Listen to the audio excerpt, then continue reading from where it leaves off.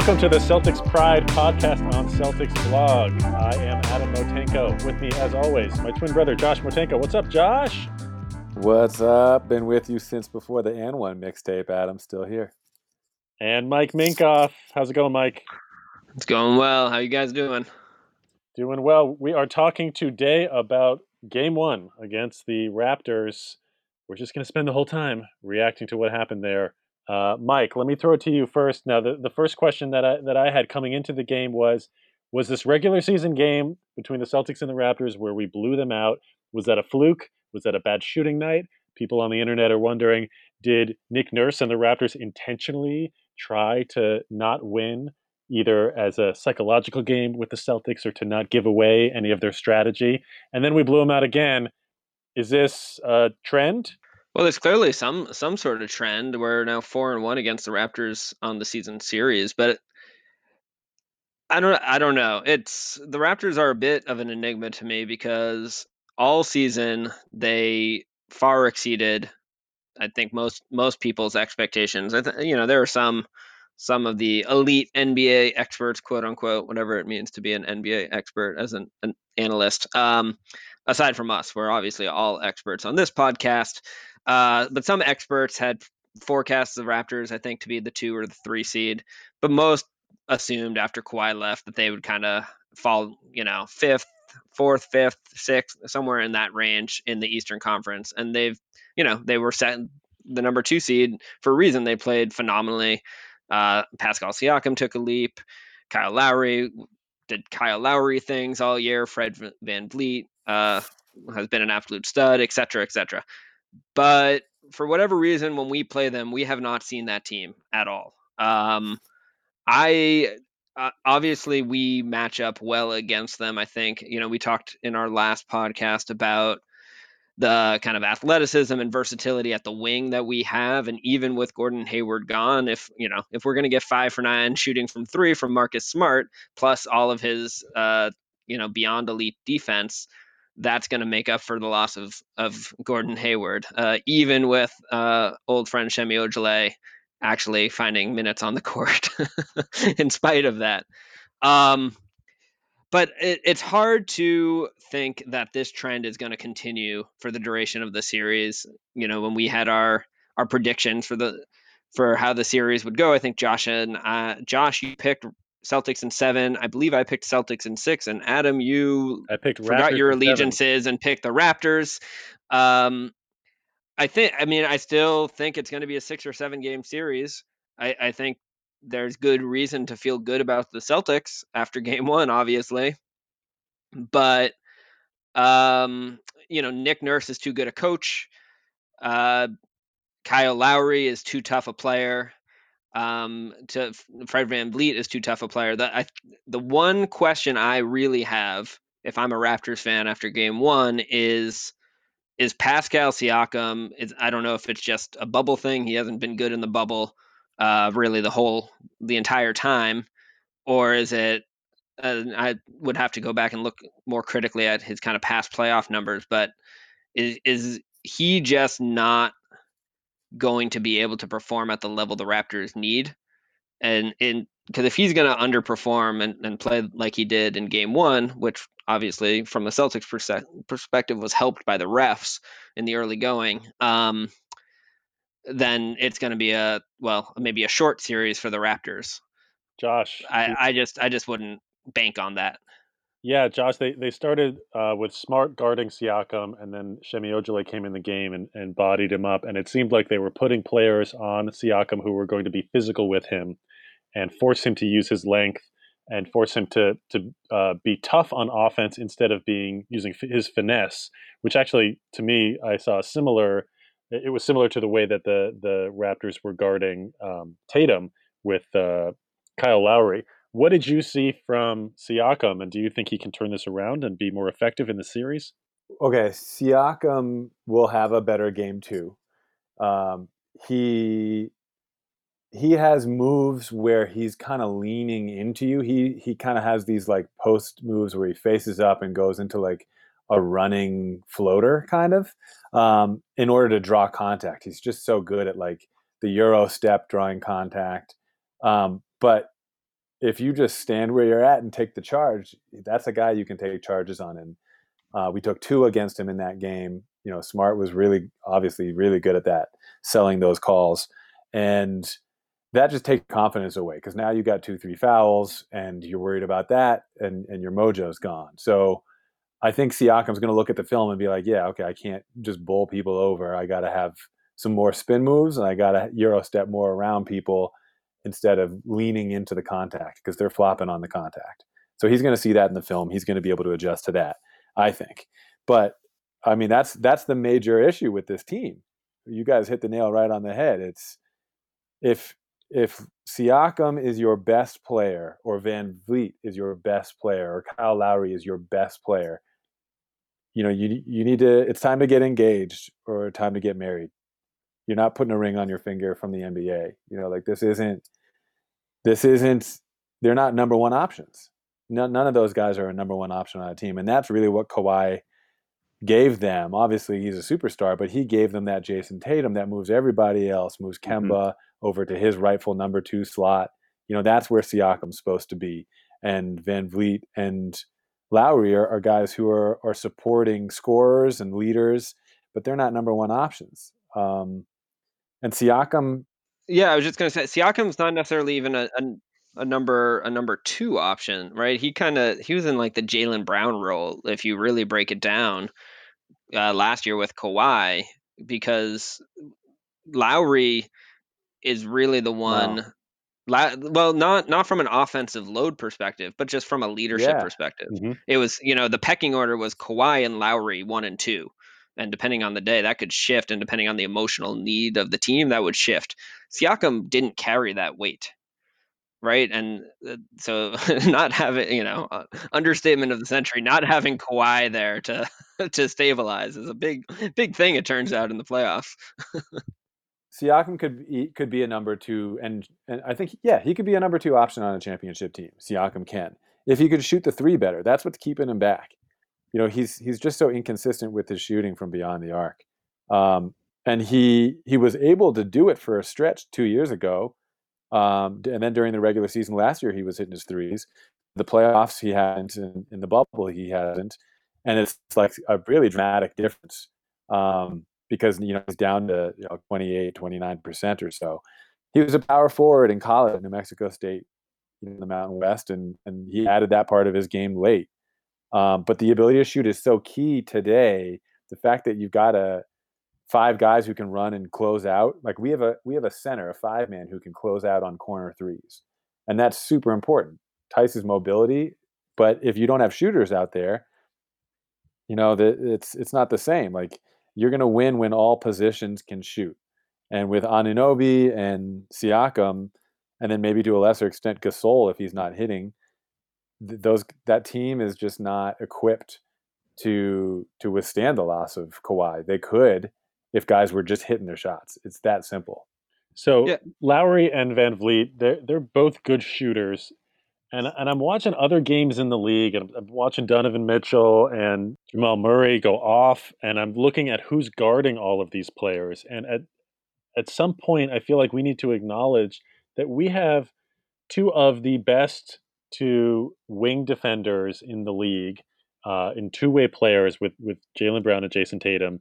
And so the fact that we can put Jason Tatum on Kyle Lowry and he's shutting him down, and it may be that Lowry is normally faster without a sprained ankle, but he's not getting by Tatum. Jaylen Brown is shutting down Van Vliet at this point, and with Smart and on Siakam, that we're shutting down their best offensive players. So they don't have quick point guard like Kemba that can get into the middle of the defense, and so there's nothing really setting up uh, the making the defense shift to create open shots. Even with their double passing, they're not doing that. And Gasol and Ibaka are not going to do enough to make that happen, and certainly OG Anunoby isn't.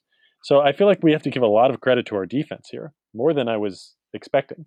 Yeah, and I think Josh nailed it too, because Tice, they said it. Doris Burke, amazing call of the game, generally speaking. But she commented on Tice. I believe it was her that raised it.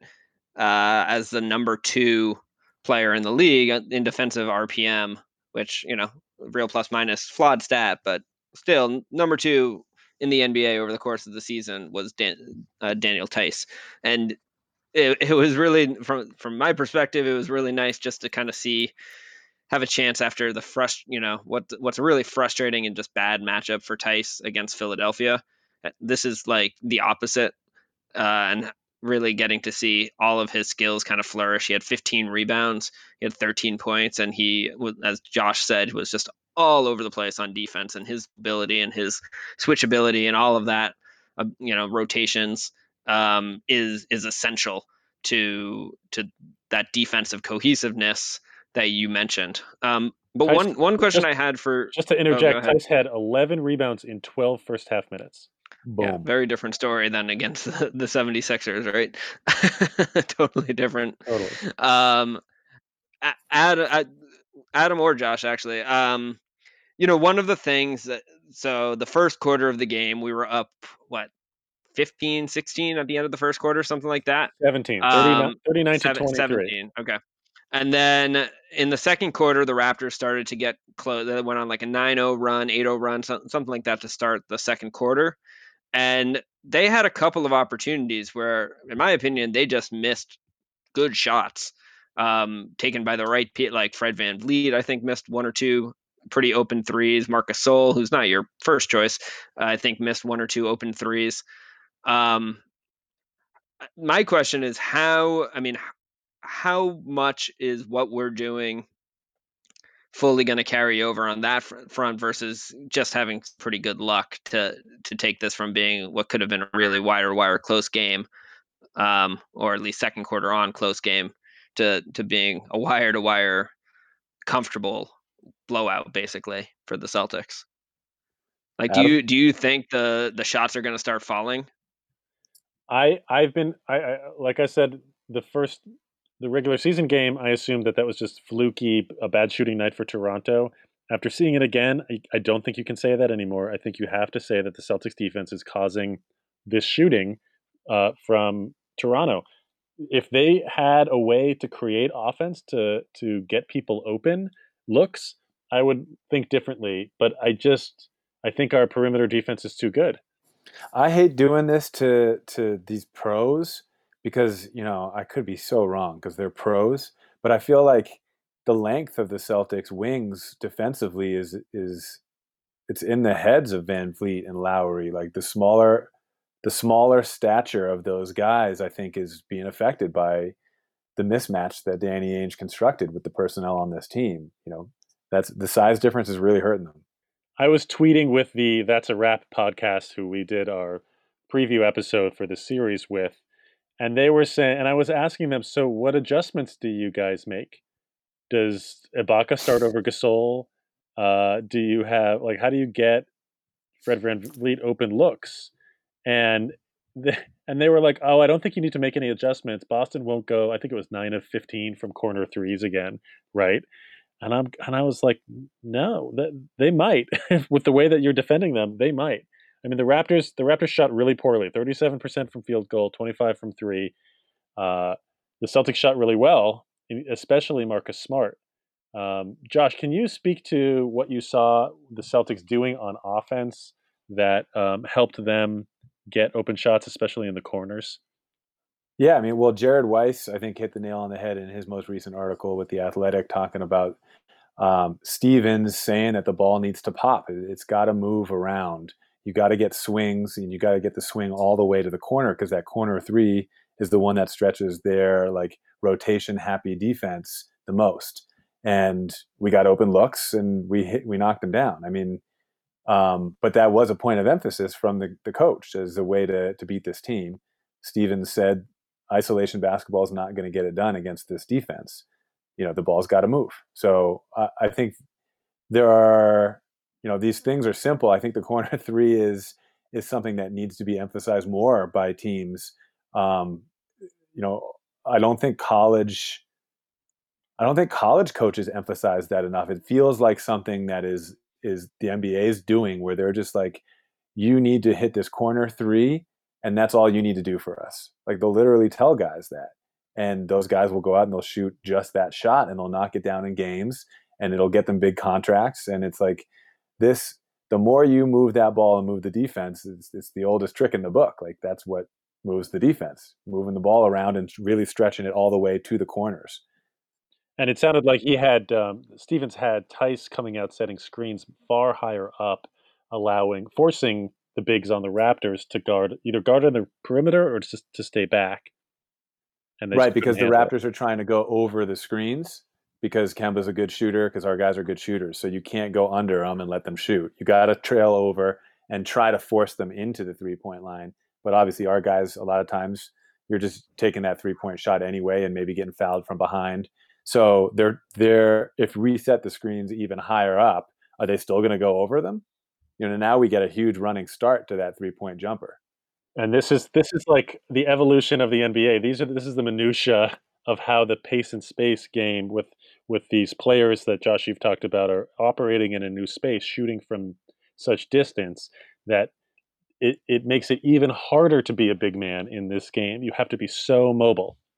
Yeah, especially defensively. What I was saying before about Tice, coaches will talk and they'll say, you can't send your 5-man to go cover the corner 3-pointer. Like you're screwing yourself if you do that, because now he's going to go close out. He's done.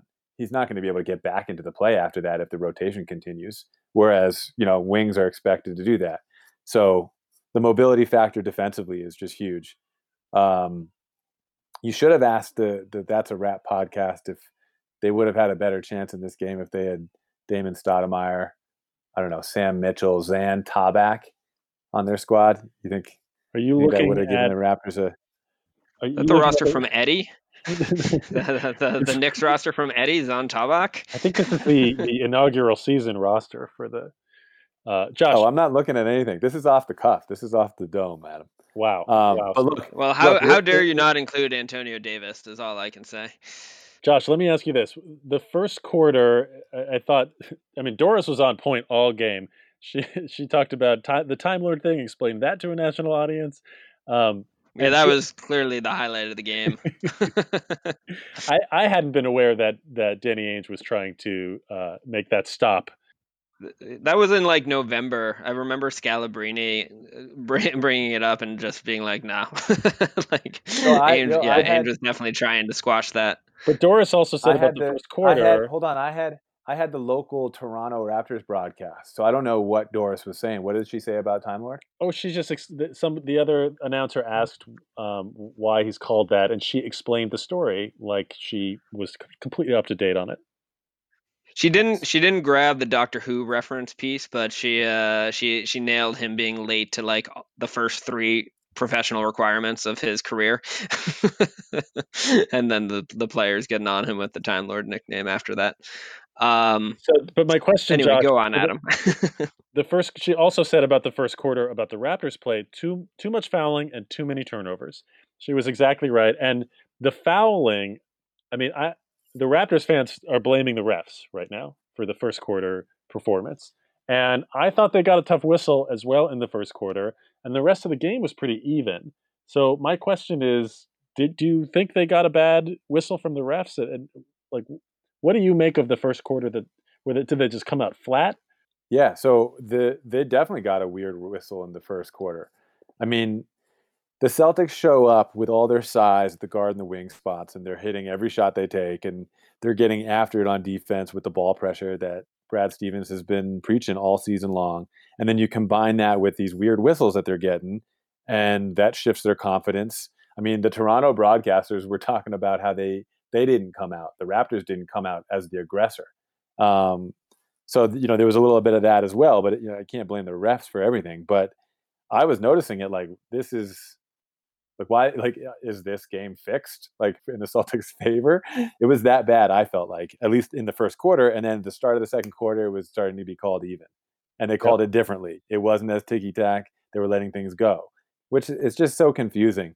And I don't know why the refereeing hasn't been as good in the bubble, but to me, that's the way it's been. They let Tice play in the first quarter too, oddly. They never do that.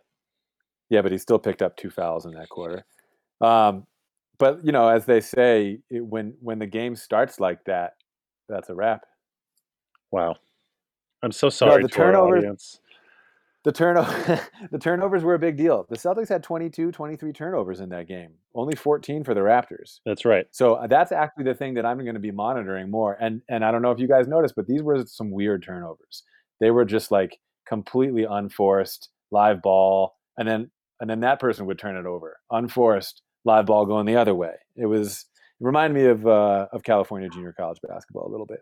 It was surprising how few points the Raptors got, given how many turnovers the Celtics had. The Raptors are the number one team in the league in fast break points, which is why I was screaming at the television the 3 times I saw Jason Tatum, just in the second, stop on offense after 2 times after it was tossing up a ridiculous shot. One time, I think it was somebody else shooting a three that he went in for a rebound and thought he got fouled. He stops, complains to the refs, and did not run back on defense. Josh, can't we bench this guy? I Yeah, think right. one of my favorite moments related to that was I think Tatum hit like a tough fall away, was on the ground complaining he got fouled, and you could hear Stevens being like, "Get back!" and just shouting and waving for him to get up and run back. Yeah, his complaining to the refs. We've talked about it before. It's definitely a habit he needs to break. It's inexcusable. But It's a he brings distraction to the rest of the he guys. brings one or two good traits that generally offset it, I'd say. And I'm wondering, if you're in the film session, is Tatum like, yeah, but coach, how many times did I not actually get back into the play when I needed to be there? Because I feel like he always ends up back in the play when he needs to be there. I don't There feel were like one or he gets two where he blown by. didn't, for sure. Yeah. Okay. But look, this may be a result of it being the first game back. All these turnovers after an emotional 4 days. There had to have been some rust to get off, I feel like. But I'm really curious. I'm monitoring the turnovers in this next game. That's like number one for me, because I think that could really hurt the Celtics if they're as loose with the ball as they were. And I didn't even notice they had 22, 23 turnovers, almost twice as much as the Raptors.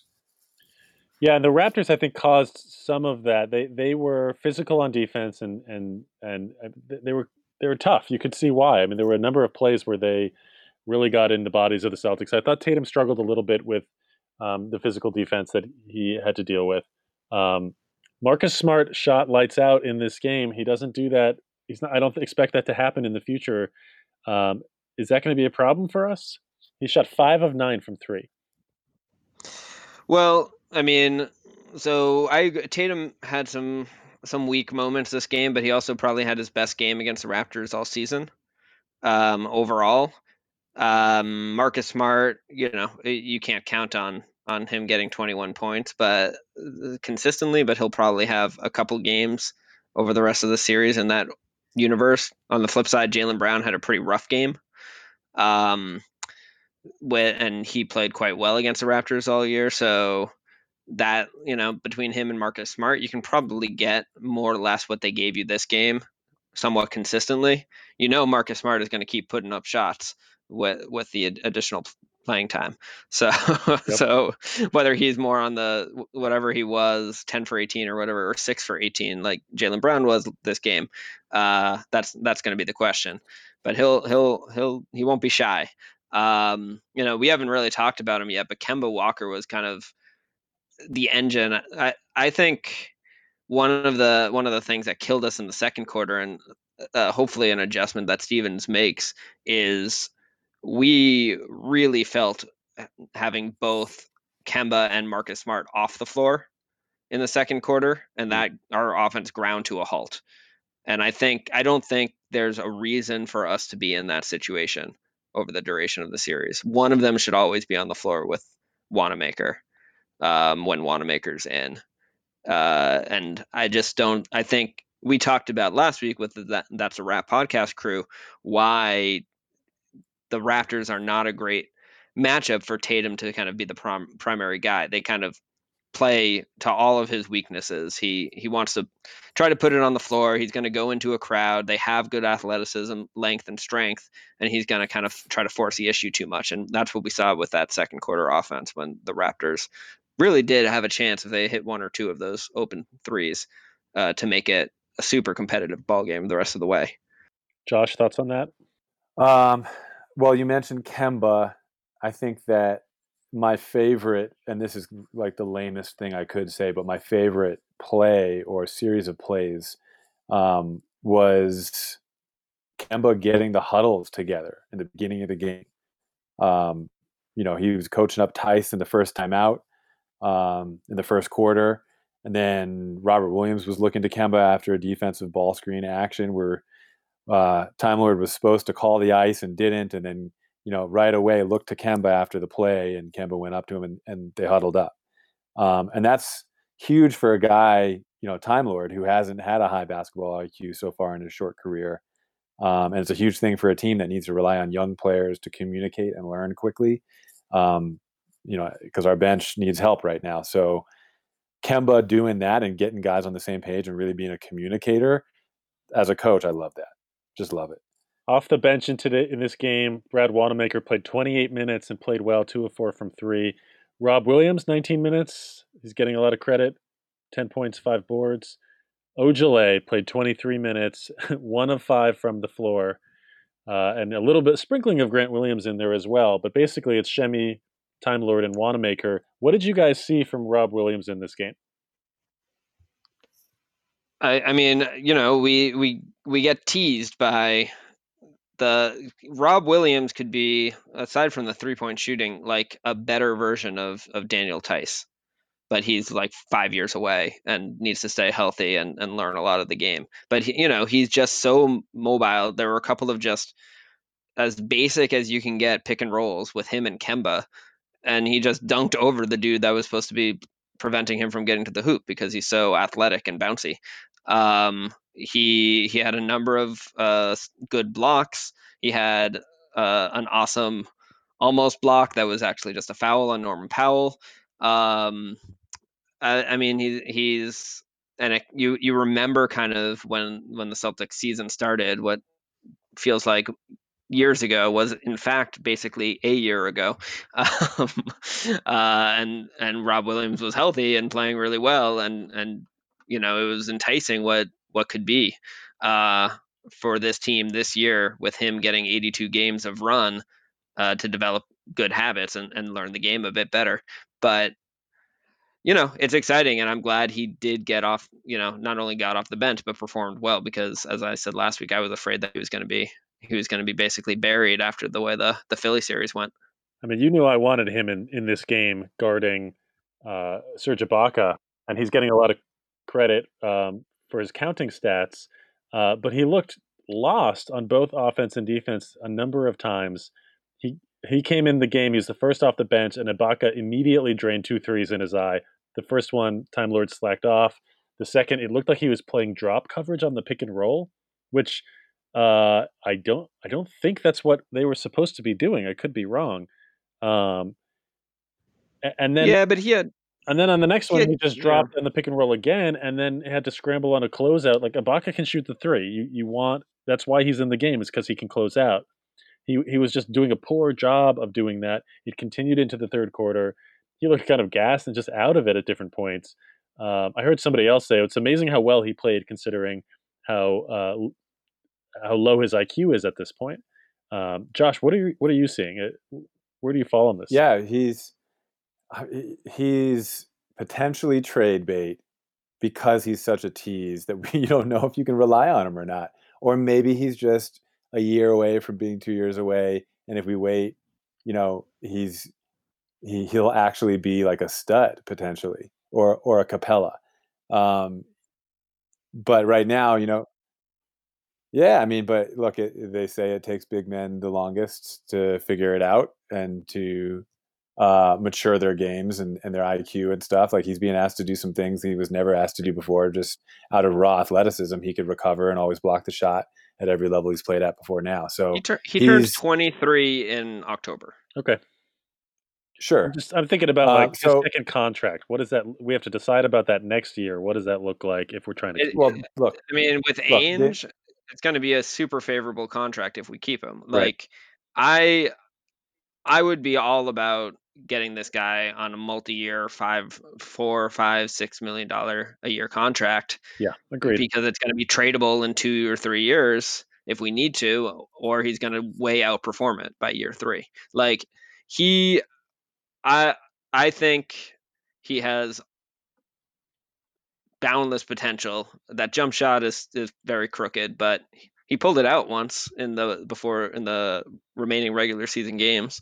I don't think It's it improved. went in, but it's improved. I think his offensive game, if it is limited to just being a vertical threat, that has a lot of value in and of itself. He is fast enough, athletic enough that if he does get a bit more seasoned in his reads, and sometimes I don't know that it's always low basketball IQ so much as low basketball discipline. Like, you see some of his Mhm. passes, he reads the floor really well, but he kind of does it like very quickly and doesn't always pace his reads and in the actual flow of the game and sync things up with doing what's needed when. And you can argue that's IQ. I would, and sometimes I think it is, but sometimes I think it's just a bit of maturity and discipline. His passes are spasms with his body, but like his Yeah, he's vision's just like, great. bleh. Yeah, but look, But he he's a guy who sees could these really off train. angles that are pretty sophisticated when he's Yeah, spasming. look, Like that's look, the look, look, weird look, thing look, with look. him. We're not going to spend too much time talking about Robert Williams' jump shot or his passing ability on this podcast quite yet. I just can't Speak let for that happen. yourself. Speak for Oh, yourself, Josh. so I am speaking. I'm speaking for the Celtics Pride podcast. We're not Nope, spending too much yourself. time on that. But this guy, this is a guy who could change a playoff game and therefore a playoff series. Like this guy, if he's on one of these days, like you know, it's a whole different dynamic. You can see the guards love playing with him because of the lob threat. You know, they're throwing that lob anyway to Tice, but they're not sure he's going to catch it every time. And they're just having fun when big time lords out there. And Mike, you said it earlier that he's been playing enticing, and I think he's been doing that Tice thing where he goes and rolls and seals the man for the lob, so that the guard can just weave all the way to the bucket, and the secondary defender, that help defender, is now sealed by Williams, and it puts him in perfect rebound position because he's got the inside spot. So it's like, okay, there you go. You're doing a high IQ thing you see Daniel Tice doing, and boom, all of a sudden now your IQ is being raised just because you're copying somebody else. Keep it up. Who was your favorite bench player in this game for the Celtics? I liked Wanamaker. Hard question. Wanamaker played really well in this game. I love how he's assertively taking threes and making enough of them to warrant his play. We're not missing a ton on defense when he comes in the game, and I think that's the most important thing. I think the matchups benefit him because he's got two small guards that he can go after, but he's playing well. I think aside from Josh, I think everyone values Wanamaker off the bench. Josh, for So some my reason, doesn't favorite like bench him. player from Wait, game one for the I Boston haven't answered your Celtics question was yet. Brad Wanamaker. Oh wow! Oh Well, wow! Oh wow! Yeah, I think that Wanamaker is a good fit for this series in particular because there's small, stocky guards, similar build as him, not too explosive or quick. And this is the series that maybe is this the series that makes Wanamaker worth it? I mean, Wanamaker's been really good all season, so I don't really understand your question, but sure, Come on now. sure. Let's say this is the series that makes him worth it. Wanamaker's performance last year made him worth it. I mean, it depends on what it is. If you're talking about his contract or his roster No, his spot, minutes. No, the 20 problem minutes is a not game. Wanamaker. The problem is we don't have anybody else that's better than Wanamaker. It's the other players that are the issue. Yeah, I mean, I thought I don't know that he was my favorite guy off the bench, but I really did like what Grant Williams did when in the limited time he got out there. I still don't understand why Shemi is getting the minutes he's getting over Grant Williams, given who Shemi's guarding anyways. Like Grant Williams both was shutting down Serge Ibaka when he was guarding him, as well as wasn't it? I think it was Fred VanVleet tried to take him off the dribble, and he just stayed with him and blocked him. Like Grant Williams, we talked a lot at the beginning of the season about his concerning kind of um, lateral mobility and ability to stay with quicker guys from the perimeter. I Since the bubble, I think he's looked really good on that. He's had a number of times where guys have tried to take him off the dribble and he stayed with them. had gotten a block at the rim. He's kind of a better leaper than you expect, and he's as high an IQ player as anybody on the team, certainly in the bench. Maybe not necessarily on the starter level, but on the bench. So I don't know. Someone can either of you explain to me why Grant got 8 minutes and Shemi got 23? I have two potential responses. One is that we're preparing Ojale by guarding and bodying hard Siakam. We're just getting him some run and preparing him for the next series against Giannis. And the other is the potential that Shemi Ojale has incriminating information on Brad Stevens that he's blackmailing him with. Is it I'd say even in that's the correct. universe of possibility that Brad Stevens there's anything remotely incriminating out there about Brad Stevens? Yeah, I don't It's the know. choir boys you really got to watch out for, That's Mike. true. That's That's right. true.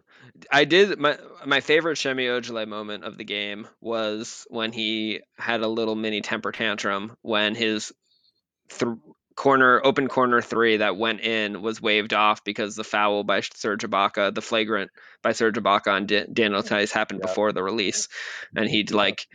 when he realized it happened, he's just started jumping up and down and yelling at the ref. I was like, "Oh, Shemi, it does mean a lot for you when you get one of those threes to fall, but calm down." I'm So tired. I'm tired of watching his lower body contort in a different way than his upper body when he shoots a three with zero rhythm. Like, can we get him like some music playing in his head when he's shooting? He's got no rhythm. Well, that's why I watched the game, and I can't remember. Maybe one of you guys have already said this, but he's got to be just a bad dancer, right? He's got to be. oh boy. Well, the Incredible Hulk cannot shoot corner threes either. I think it's just too much muscle. I think that has to play a role. When you're slamming those weights around and that's your story, and there's nothing about what happens on the basketball court, there's a problem. That's actually a problem. We all know that Grant Williams can make one out of every three pointers as well. And I think what it comes down to, Adam, you're right. It's those two things. He's got the incriminating evidence on Stevens, and Stevens trusts him and wants him to be prepped for Giannis. So, you're putting him on the Toronto's Giannis on Siakam, but the other guy who can't shoot but is a pretty dominant player. So it's ridiculous to me that they're not playing Grant Williams. There's other rookies getting trust in the playoffs. Um, Grant Williams has earned that trust throughout the year, and you've seen Brad Stevens display that he trusts Grant Williams. And it's like it's got to be just a matter of time before Stevens sees him miss enough threes for it not to warrant him being out there on defense. And it's just the line for that, the border of that, is just so far from where it needs to be, I think, for Stevens. That's my big complaint about Brad Stevens. I got a complaint about the coach of the year as well. Nick Nurse, why are you not playing Terrence Davis? You need to play him more. That's if I'm coaching Toronto, I feel like this is a guy who would be a third guard on plenty of NBA teams. Like if the Portland Trailblazers had Terrence Davis instead of Anthony Simons, it would be a whole other world for them. I feel like this guy is a dog on defense. He plays hard. He hits shots. He's a real dude. I think you got to play him more. That's one of the big adjustments I think Toronto should make, as well as obviously talking to Siakam about the Celtics are taking charges on you. So find some better moves. I mean, Gasol. Go ahead, Mike. oh well, we might be going in the same direction here, but I so I was looking at pulling these stats up when we earlier on. There's only one player on the Raptors in the regular season that had a positive net rating in the regular season, and he played about 20 minutes a game in 3 games. You know who that is? Boucher. That's right, Chris Boucher. Now that was probably almost entirely from their one win when, for some reason, I think that was the Christmas Day game, and he was like a dominant force. But Chris Boucher, I mentioned this I think last week. He reminds me of Thon McCurr, and Thon McCurr always gives us trouble or gave us trouble against the Bucks. And Chris Boucher is that same like weird, long, athletic, scrappy type of player that just kind of mucks up some of the seamless motion and movement in the Brad Stevens offense. Terrence Davis, to your point, Josh, was the only other player within spitting distance of just a neutral net rating. He played 17 minutes a game in the regular season against the Celtics. His net rating was negative 0.1. Yeah, this is versus the Celtics specifically, and everybody else was bad, basically. Siakam negative 22. Serge Ibaka negative 22.7. So, I mean, so if let me ask you this, my Mike. takeaway from the game would be, I don't think Marc Gasol belongs in this series if I'm the Raptors, and I would go small. Fast forward next year, are Terrence Davis and Boucher now in the rotation because you may have one or both of Ibaka and Gasol gone, and they're just going small? Like, what does this team look like next year? Let's say they lose to the Celtics, and we automatically start going into, what, without jinxing it, we automatically go into, like we did with the Sixers, how do they need to change their team now? It's the off season. I want to hear what Adam was going to say about Marc Gasol, because I have thoughts on that question, but I'm curious how it relates to what Adam was going to say about Marc Gasol. I have a major question about whether Marc Gasol is playable in this series. I think that they should. Yeah, so we were going in the same direction. Yeah, I mean, I don't think Boucher got run because his numbers against every other team except the Celtics were nothing close to what you described. No, they were terrible. No, it doesn't make it defies logic. But it was the same with Thon McCurr. So maybe this is a series for Boucher, and maybe it's not for Gasol. So Gasol got 26 minutes, and I don't think he should get any more than 15.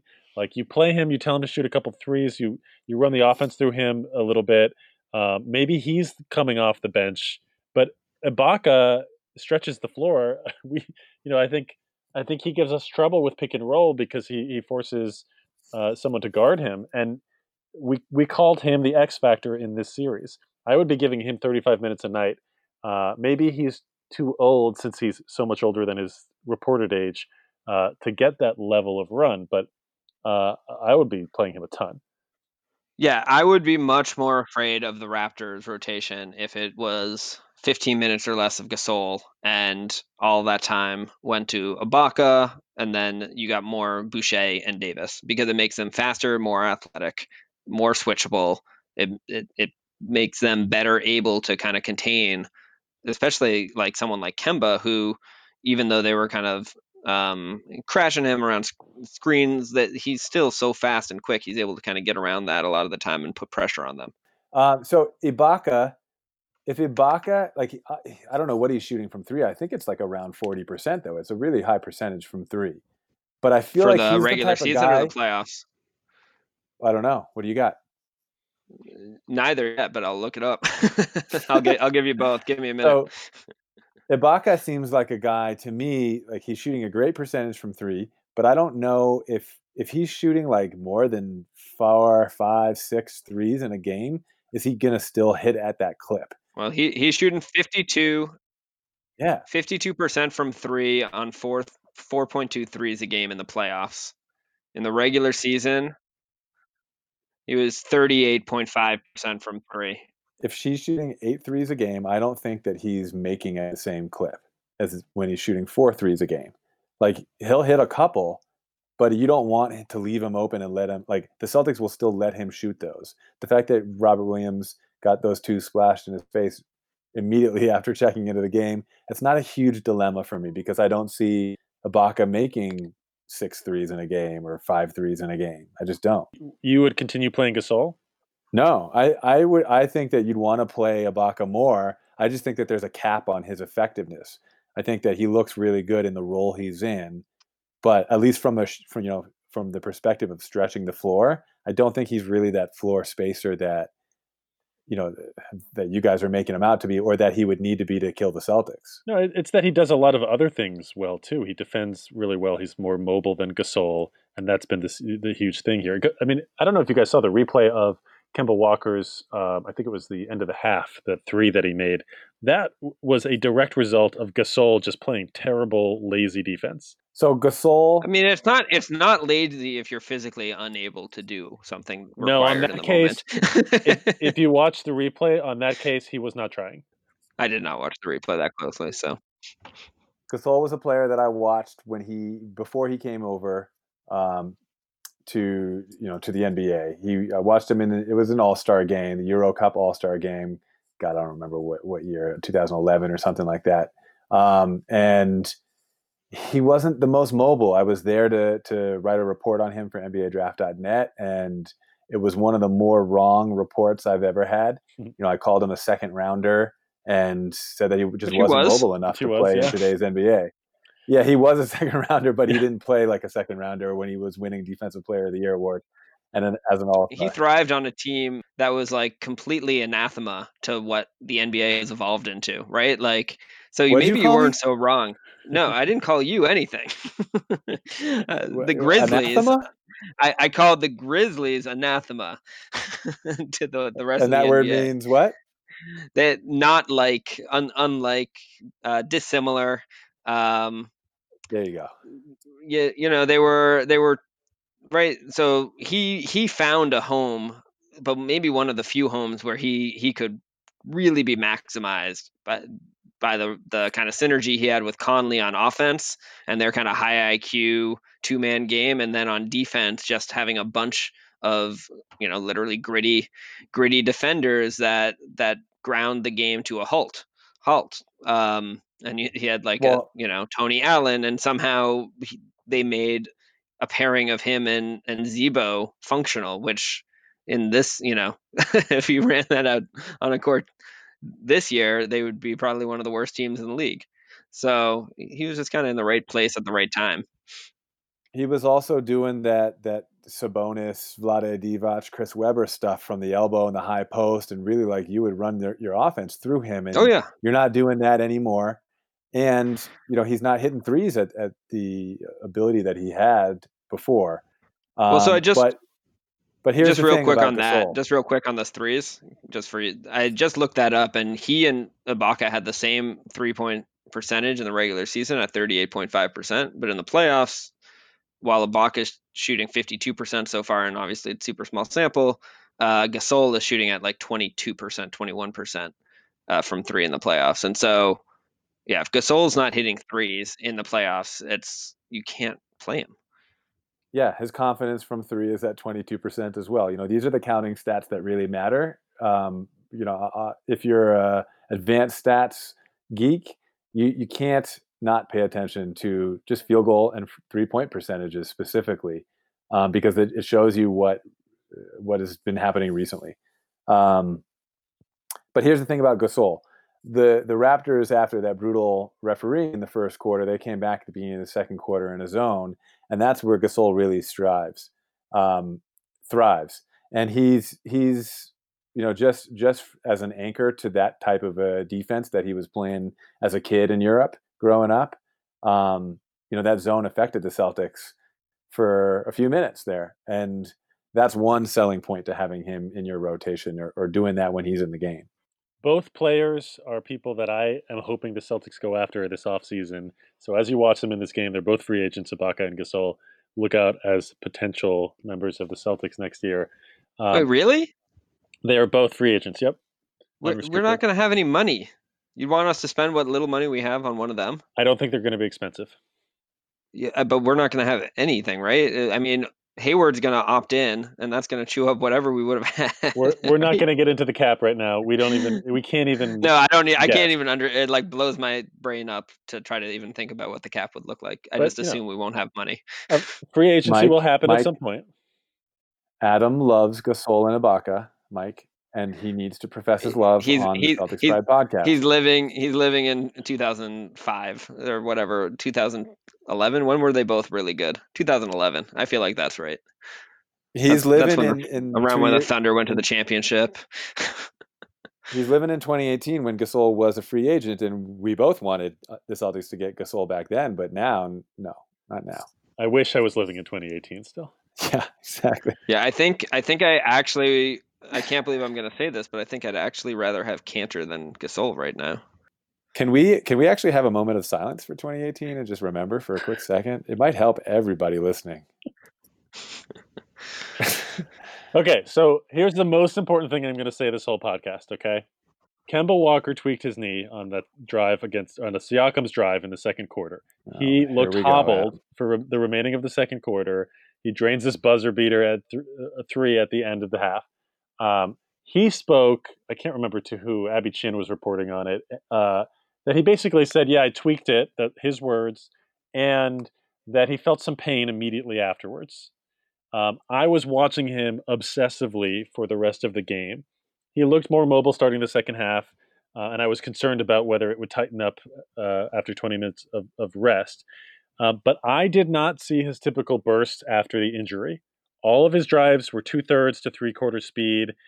There was one time he did that hard stop on the right leg, pushing back to a step back off of 2 feet, which he drained.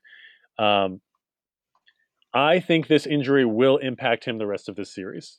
I think he's going to continue to play an important role. He's going to set people up. He'll be a 3-point shooter. He'll be a decoy, ball handler, initiator. His pick and roll is incredibly important, Josh, as you mentioned earlier. There's nobody on the other team that can guard him. I think even at 3/4 speed, there's nobody on the other team that he can guard him. But I think he's going to be more of a passer than the scorer that I expected that we would need from him as a result of hate. I don't know about you, Josh, but my only reaction to this is I feel like, Adam, you're totally overreacting to this, and it's not going to be a big deal for Kemba. I mean, Thank you, Mike. Adam, in the 1950s, they would teach school children that in case of the atom bomb alert, you need to get under a desk. And if you can't do that, you need to put a hardcover book over your head and sit down. are you suggesting I do You're that? catastrophizing. You're catastrophizing in a completely illogical way right now. It is not time to get under the desk or to freak out about Kemba's injury.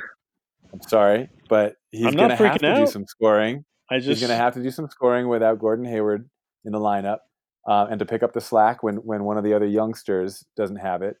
And it's going to be the exact same thing as it always was, which is let's take it as it comes to us. And when you can blow by your man, you blow by your man, even if you tweaked your knee the other day. Like I don't think it's really like, what did you see that he tried to do and couldn't? Or how did you see him being passive to you? What plays were it you wasn't that noticing? he was being passive. He just didn't push off in the way that he normally does. He didn't have the normal burst and agility off of his left leg that he normally does. His game is predicated on quickness. It's a lot of start and stop. It's getting his defender moving one way and then shifting the other. And it was it was slower. I'm not saying he's going to miss time. I'm not saying that he's not going to have good counting stats. But I think he's not going to be the same level of impact scorer. I think he's going to need to be more of a shooter, decoy, ball handler, passer than the dynamic scorer one on one that he normally is. I'm just reporting what I'm seeing. Yeah, I still don't. I mean, when it happened, I thought it was being overblown by the broadcast. It looked like, I think Doris Burke said he hyperextended his knee. I don't know. I mean, he's a gamer. He didn't leave the Before this game. season, he barely ever missed a game. I'm just looking now. He had during the Monday Celtics practice, he had no restrictions. I just don't. I don't agree. My guess is that he will look just like Kemba Walker, and I think regardless of the level of burst he has, we need him to be a guy getting, skewing higher on the assist side versus the point side in this series, because he's the one that can break the defense by himself. We don't have anybody else that can do that, and he can get the defense in rotation and set guys up, especially Jalen, Marcus Smart to a degree, and Tatum, if he will resist the temptation just to slow it down and go ISO. He can get them in favorable situations by getting the ball in rotation and letting them attack guys on the move. I hope I'm wrong. Yeah, if Kemba had left the game and came back in with a wrap on his leg, or he didn't need that kind of immediate medical attention. So I just think it's a little bit. There's enough fear being spread around right now. We don't need you. Power of positive thinking, Yeah. Adam. He's a tough New York City point guard who's in his first meaningful playoffs of his career. Of course, he's not coming out of the game unless he really has to. There you go. Yeah. All right. That's better. Also on the injury front, there's a report that Gordon Hayward's rehab is going, quote, okay, according to Brad Stevens. Does this matter? No. Yeah, that is not excellent, and we need to start freaking out. No one cares about Gordon Hayward right now. I'm sorry, I'm going to be real. Gordon, we love you, but you're not even in the bubble right now. We can't think about you. When you're back, we'll think about you. Did you Sorry. miss him in the last game? I didn't. No, it's hard to miss. It's hard. I mean, the last game was not necessarily indicative, but it's hard to miss anyone when your team wins by 18 points or whatever we won by. Yeah, 18. So we'll see. You know, if all of a sudden we find ourselves down like 3-2, I'll start missing him. But if we win in 5 or 6, then it'll be fine. This is Are the Celtics better without Gordon Hayward? Yeah, right. Go discuss. Toronto's got a ton of heart. They're not going to lay down. This is a defensively equal series. It will continue to be that kind of a matchup. I'm not expecting Game 2 to be like Game 1. Game 2 is going to be a battle, and simply from the fact that if the refs don't do the Raptors like they did in the first quarter of last game, like we're going to actually see what the Raptors can do on equal footing. That didn't decide the game, but it completely set the tone. And I don't see that happening again in Game 2. This is going to be a better series as the games go on, I think. So, sometimes it's hard to believe what kind of reality we're living in these days. And I feel like the reality of Game 1 was not the actual reality of this matchup or this series. Well, I think what's exciting, I mean, so first, I agree the series is going to get more and more intense as it goes. But I think there's two things. One, Kyle Lowry went 5 for 12. Fred VanVleet went 3 for 16. And then they went 1 for 5 and 2 for 11 from 3 respectively. And those guys terrify me every time they're shooting a 3, even if it's not open for the most part, because they have hit big shot after big shot after big shot against contested, tough defense in the playoffs, particularly in the last couple of years. So I expect them to play better. And the other thing is, and we talked about this last week with That's a Wrap, is you've got two of the best coaches in the game going head to head. So they played their kind of first hand. Now they have 2 days back in the lab, in the coach's lab, getting to figure out their new scheme and their adjustments. I'm really interested to see kind of the crazy stuff that Nick Nurse starts throwing at us. I expect there's going to be all sorts of weird kind of zones tossed into man defense schemes. I would not be surprised if some of the rotation changes we talked about start getting actualized, whether that's more Chris Boucher, whether that's more Terrence Davis. So I would expect something like a Chris Boucher adjustment to be later in the series if the Raptors start getting more desperate. But I fully agree, Josh. I think we're going to see some really interesting and very tough games over the remainder of the series. What do you think, Adam? Game 2, 5:40 p.m. Tuesday night. This Raptors team and the Celtics team, obviously two of the greatest coaches in the game, and I kind of want to pour some water on this whole thing of like all these media members just talking about like it's like they have a beautiful mind, that movie, like these coaches are the geniuses of today's, like this is going to come down to the players, not the coaches. Sorry to break it to you. But you got a scrappy little team against a team with more size and more athleticism, with higher end stars, and that's what it's going to come down to. As much as Nick Nurse or Brad Stevens wants to finick with their teams and the strategies, players are going to win this. I don't know. Nick Nurse wins Coach of the Year, and then Brad Stevens. Did he want it more? He outcoaches him in Game 1. Should Brad Stevens have won Coach of the Year? Does Semi Ojeleye know something about this that we don't? More next time on Celtics Pride. Yeah, right. We'll go really deep on Semi Ojeleye again.